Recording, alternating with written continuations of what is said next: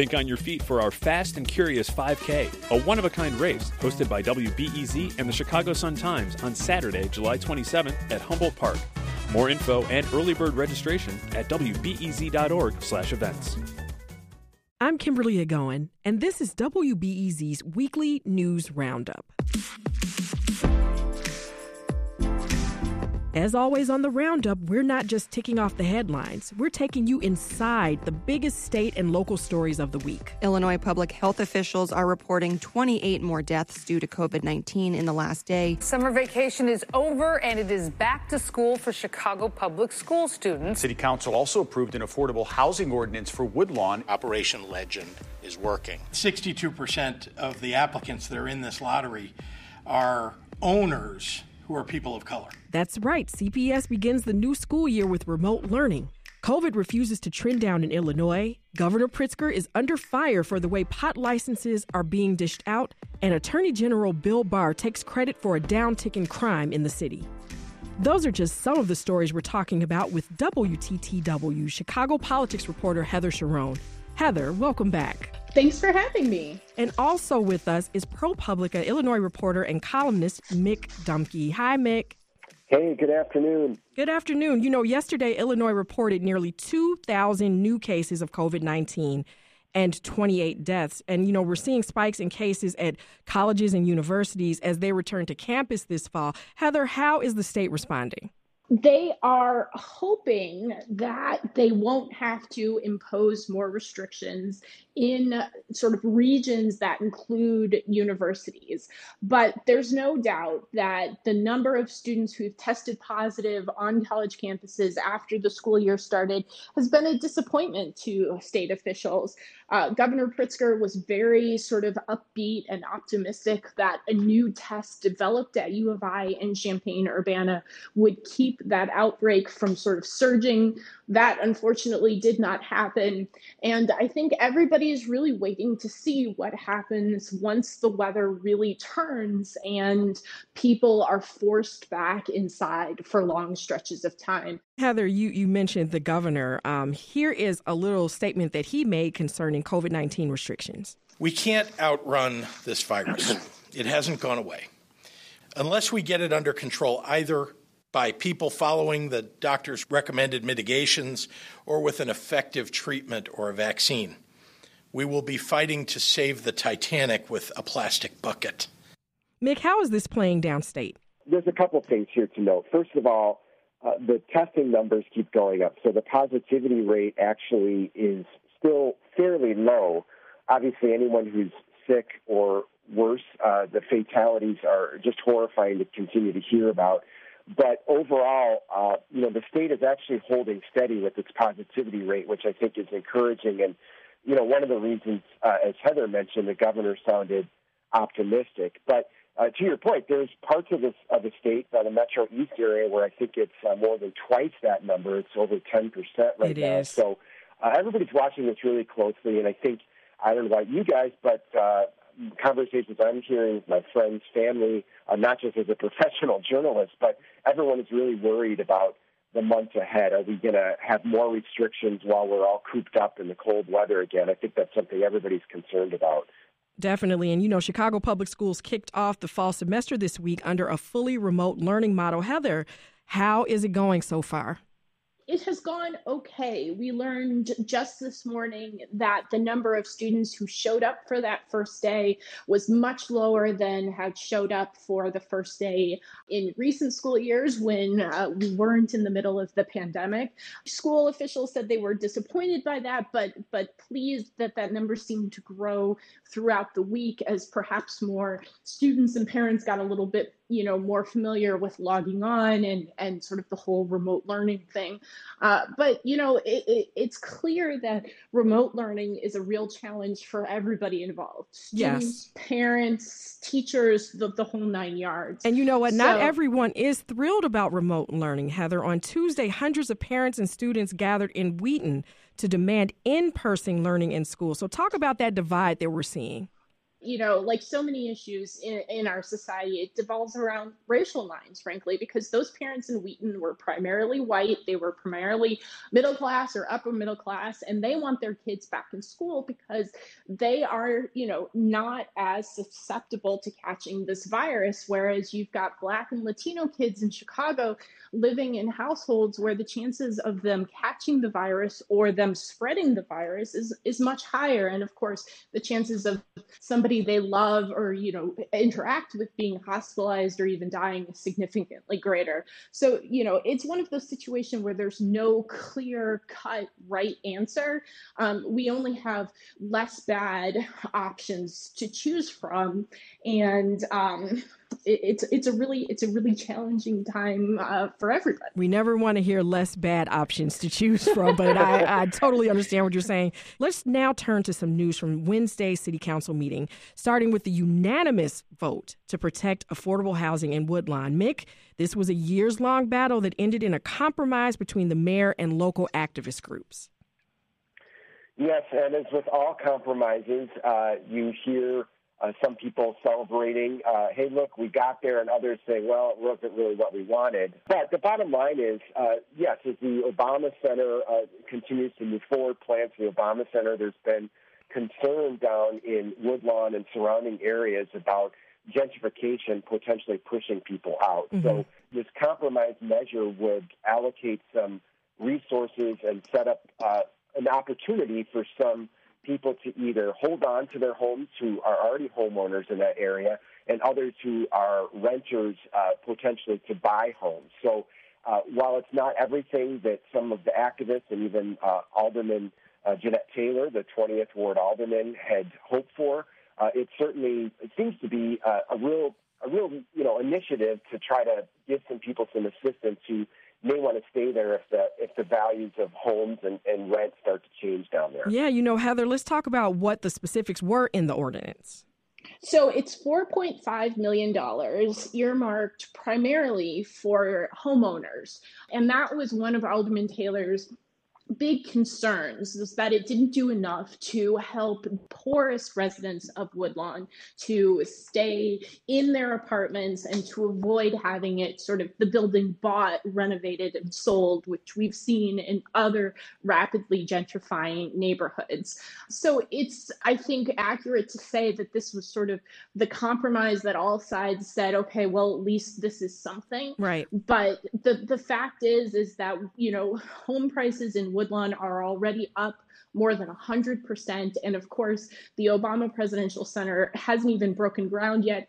So this is, sort of the end of the beginning, I think, of this fight over what the Presidential Center will mean for Woodlawn and really the Black low-income people who have lived there for decades. Here is a little clip of Alderman Jeanette Taylor of the 20th Ward.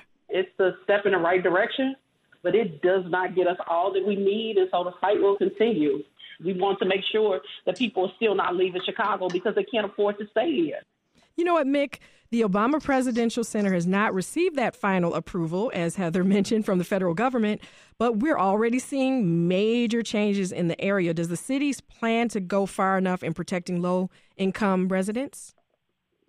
Probably not. This has been an issue actually in this area even before, the Obama Center decided to locate there. I remember going down there with the previous alderman, Willie Cochran, and driving around, touring the neighborhood with him, and him pointing to, you have a vacant lot, and then just up the street you had a house even then that was selling for $500,000. Mm-hmm. So I think this slow creeping rise of property values in Woodlawn has been happening for a while, and the Obama Center, as it appears to move forward slowly, this is just exacerbating things or, accelerating things. We also just recently lost Dr. Leon Finney, who was a major presence in the Woodlawn area and someone who was a big proponent of the Obama Library coming into that area. So it's just interesting that you're talking about University of Chicago and Woodlawn and affordable housing. You know what, Heather? Talk about a few other highlights from Wednesday's City Council meeting. Well, probably the other big ticket item was the ban that was approved by a vote of 46-4 on the sale of flavored nicotine vaping. So if you are one of those people who vapes cotton candy, you're going to be out of luck if you want to buy that in Chicago. And the alderman said they acted because it was really, those sort of flavors are really targeting teens and have led to a real increase in the number of teens using tobacco, and not even teens, young kids as young as 10. They moved to ban that, even though that was another compromise that really was embraced by neither side. The original proposal called for a ban on the sale of all flavored tobacco products. It was scaled back in the face of real opposition from business groups. That would have included menthol cigarettes, correct? Right. Yeah. Right. And that was a big thing for people, because a lot of people smoke menthol cigarettes, and it would have been sort of potentially a big blow to several businesses' bottom line.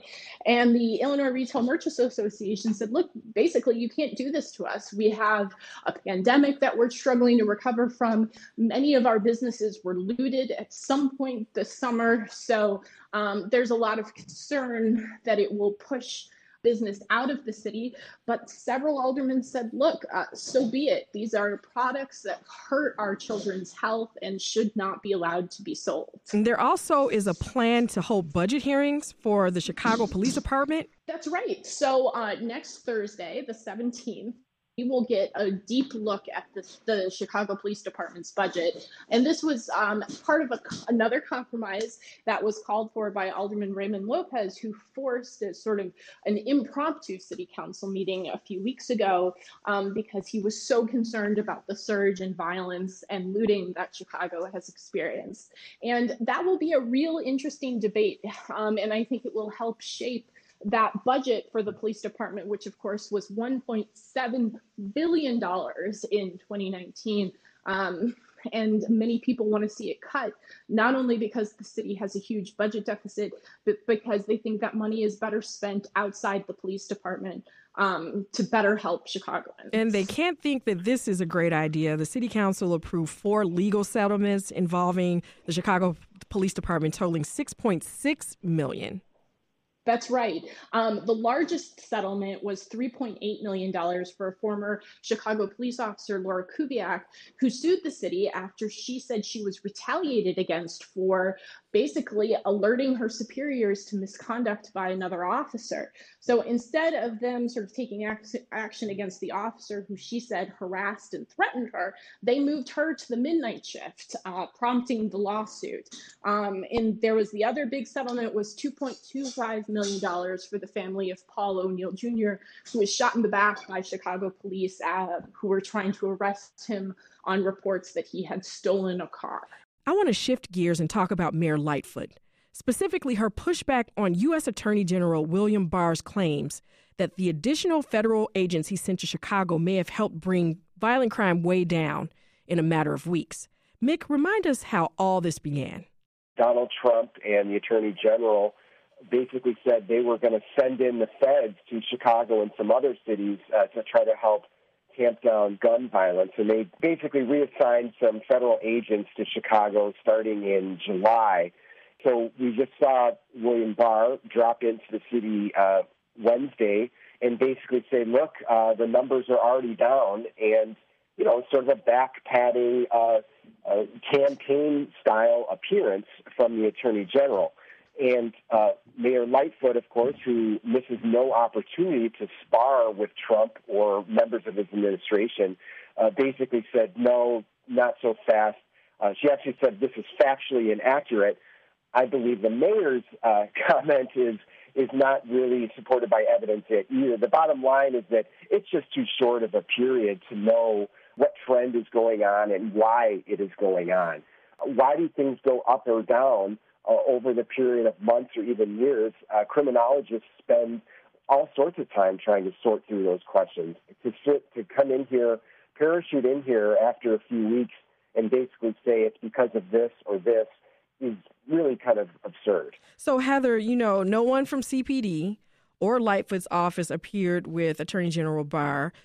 He said he did meet with Superintendent David Brown, but CPD is also taking credit for the recent dip in homicides. There still were a lot of homicides. Talk about the politics at play here. It's a strange argument because by any measure, August was an incredibly violent month in Chicago. There were 63 murders, which is really, unprecedented in Chicago, dating back several years, even, back to 2016, when, of course, it was another very violent summer. So these sort of claims of progress and dips are based on comparing July, which was even more violent, to August, which was still really violent. And I am by no means a crime data expert, but usually you want to compare year over year as opposed to month over month, because that helps sort of smooth out any blips or, sort of anomalies. We're also coming off of a violent Labor Day weekend where an 8-year-old child was shot and killed. So why would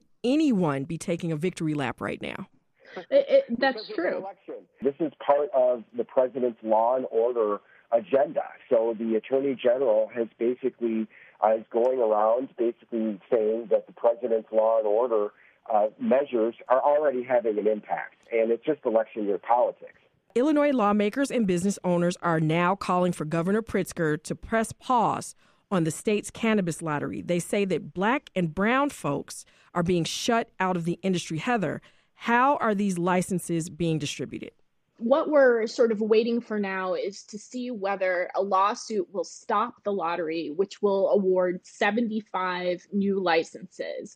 Now, most of the people in the lottery qualified as a social equity applicant, and there were a couple of ways you could qualify for that. One, you could be a person who was convicted of a drug crime. You could have been a person who lived in an area where there were a disproportionately high number of arrests related to drug crimes, or you could be a firm that employs more than 10 people that meet one or two of those criteria. So the concern is that too few of the firms are actually owned by Black or Latino Illinois residents. But Heather, just given the last qualifying factor, yes, that doesn't even include ownership by Black or brown people. So did they kind of set themselves up just with how they wrote the law for there not to be Black and brown ownership? Well, there's certainly an argument to be made that they did. Governor Pritzker will argue that they did the best that they could and that no other state has done more than Illinois has done to sort of try to use this as a way to sort of repair the harm caused by the drug war. But for many people, it just fell short of the mark and wasn't good enough. And I think the question is, does Governor Pritzker sort of push through this criticism and go forward with the plan as it's laid out now? Or does this criticism force him to sort of reevaluate that and head back to the drawing board? I should note that these licenses should have been awarded in May, but were delayed by the pandemic. So the state is already behind its timeline. Definitely. And 24 groups who were denied licenses are now asking a federal judge to intervene. Mick, talk about some of the other concerns being raised around the lottery and the licensing process. Well, I think you're exactly right. First of all, the sheer numbers. There were 4,500 applications and only 75 licenses were being handed out. So you can quickly do the math there, that there are thousands of applicants who are going to be shut out of the process. There also has come out, the Sun-Times had a story yesterday in this morning's paper.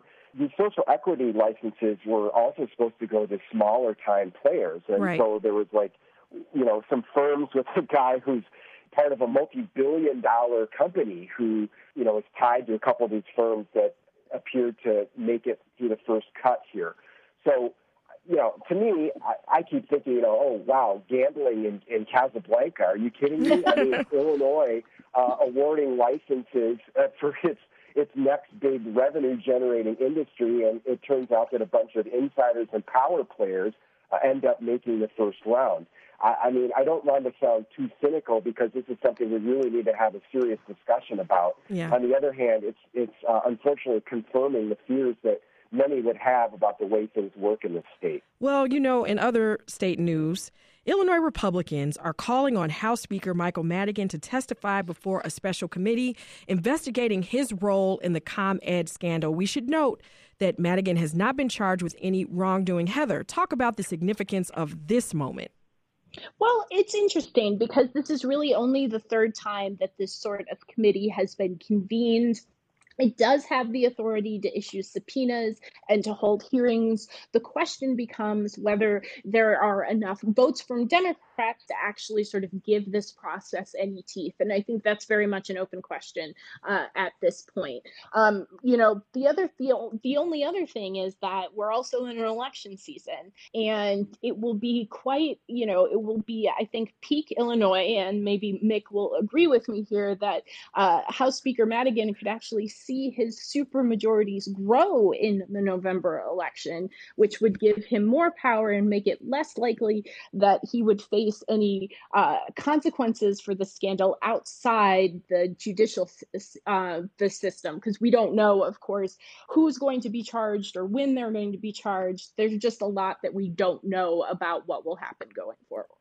It's also interesting, Heather mentioned election year politics, that Mike Madigan, of course, the head of the Democratic Party here, is basically funding several of the opponents of the Republicans who are on this committee looking into Mike Madigan. So, there are layers of the politics going on here. What stories will you both be watching in the coming days? Let's start with Mick.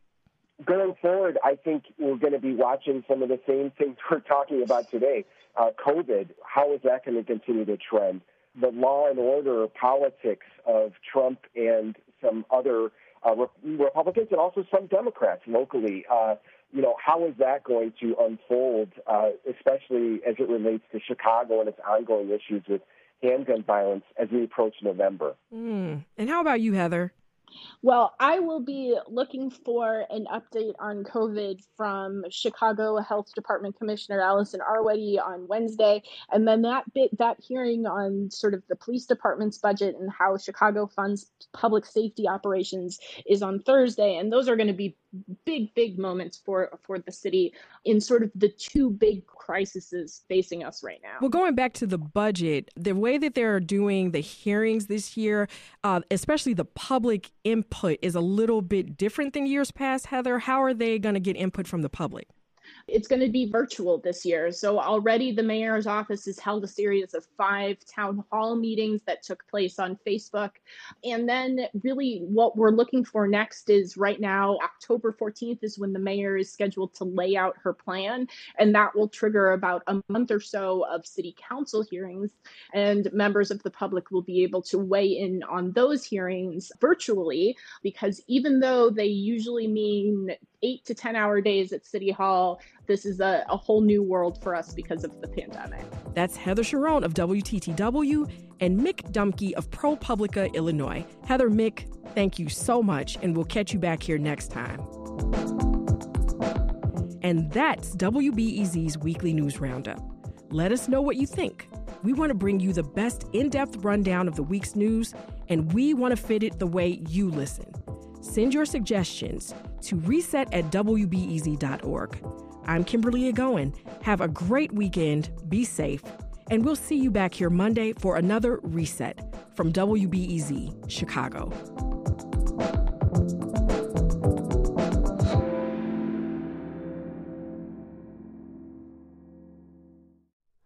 Hi, it's Terry Gross, the host of Fresh Air.